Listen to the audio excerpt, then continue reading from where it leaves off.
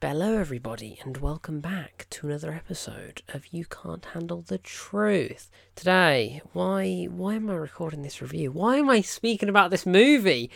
Minions, right? Minions, however you want to say it. We're talking about the first Minions movie from 2015.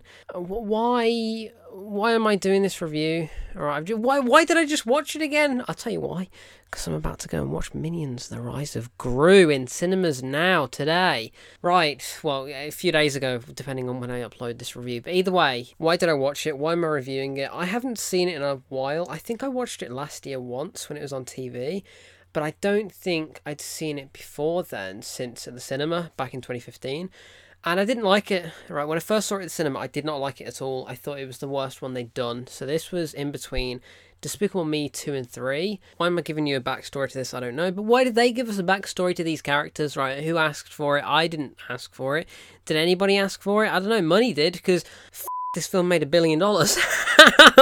How did this film make so much money? How are people going to watch it so much? Because it's just a bunch of weird yellow creatures known as the Minions that don't even speak English, right? It's just Minionese. I watched it with subtitles and they're just like, blah, blah, blah, blah, Minionese. That's all it comes up with. So I want to know. I really want to read the script for either this or Despicable Me 1, 2 or 3, whatever. Or Minions 2 or Despicable Me 4, because apparently they're making a fourth one next year. Why?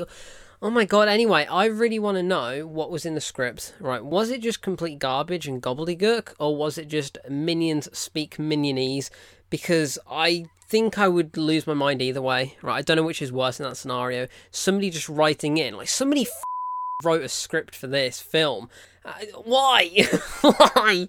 Oh god, and you know what? Even though I don't hate this film strongly, like, I don't like it, but I think it's watchable, a bit too watchable at times, because it's only like 80 minutes or something daft, so it's very, very easy to watch, and before you know it, it's over, so that's fine. And the cast, the cast is fine. You got Sandra Bullock, Jon Hamm's in it, but I did not think that was Jon Hamm. Right, I've known it was Jon Hamm for years, and I knew when it was first released that it was him, but I cannot for the life of me hear Jon Hamm when he's speaking in this role, Herb Overkill, the husband of Scarlet Overkill, played by Sandra Bullock, who's the main villain in this film. So she's the first ever female supervillain, and the Minions want to work for her. They want her to be their boss.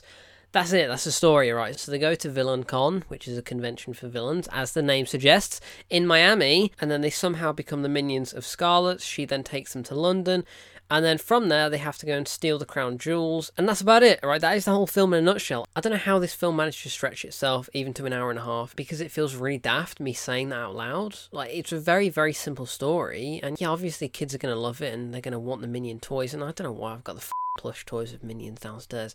Yeah, I'm about to go and see Minions 2, so I thought I'd watch this one again. I just really hate how stereotypical this film is, because every single prejudice or stereotype about England or the UK that you could imagine is in this movie. Alright, so guys saying blimey, crikey, the policemen, when they're driving the cars, they are pouring tea into cups and saucers. Why? Okay, it's 1968 in London. I know that they want to reference the fact that, oh, we're in London, by the way, did you know this? Let's get every single jab at British people in here, but oh my god, I don't even drink tea. I'm British and I don't even drink tea, so I hate it. It's not a good stereotype. People don't always drink tea from here. God damn it, why did this film make me so angry? It's just the Minions, right? They say they're harmless, they say Bello and Banana and whatever, but they're just stereotyping people, right? One of the Beef Eaters, when they're in the Tower of London, oh come on, god. When it comes up with the Tower of London, I know this is meant to be funny, and it kind of was. It did give me a bit of a chuckle, but I've not noticed it before. When it comes up with the location placeholder, it says Tower of London - London. I'm like, oh my god, I hate this film. Why does it do that? Oh god, I think somebody of the cast is wasted though. So like Jon Hamm, I do think he's wasted. There's a fun little torture sequence where the Minions get hung and whatnot. I think that's pretty funny.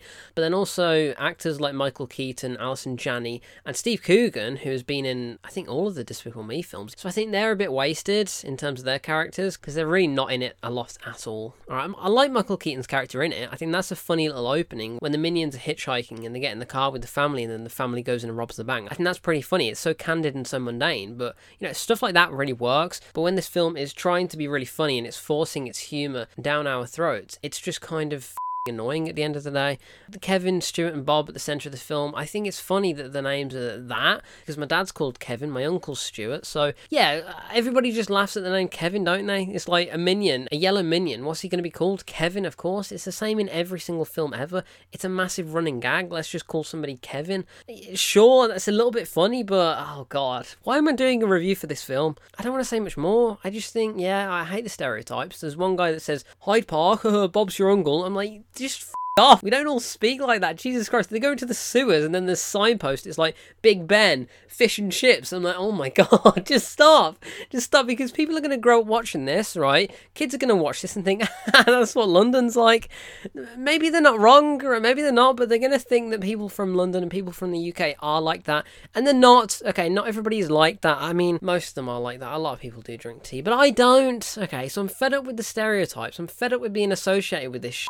Oh, it's not me. Why does this film do it? Oh my god. I'm going to go and watch the second one, so I can't wait. It's probably going to be the film of the summer, isn't it? So, yeah, Minions. I do like Jeffrey Rush as the narrator. I think that's pretty funny. I like it more now than I did when I first saw it, so I'll give it some respect for that. And I think it is daft but enjoyable in parts. And mums, right? Mums and nans, they're always on Facebook, sending each other Minion memes for some reason, like we're still living in 2013. But yeah, anyway, I'm done. This has been Minions. I've been Kieran Bellabooey, and I shall speak to you in the next episode of You Can't Handle the Truth.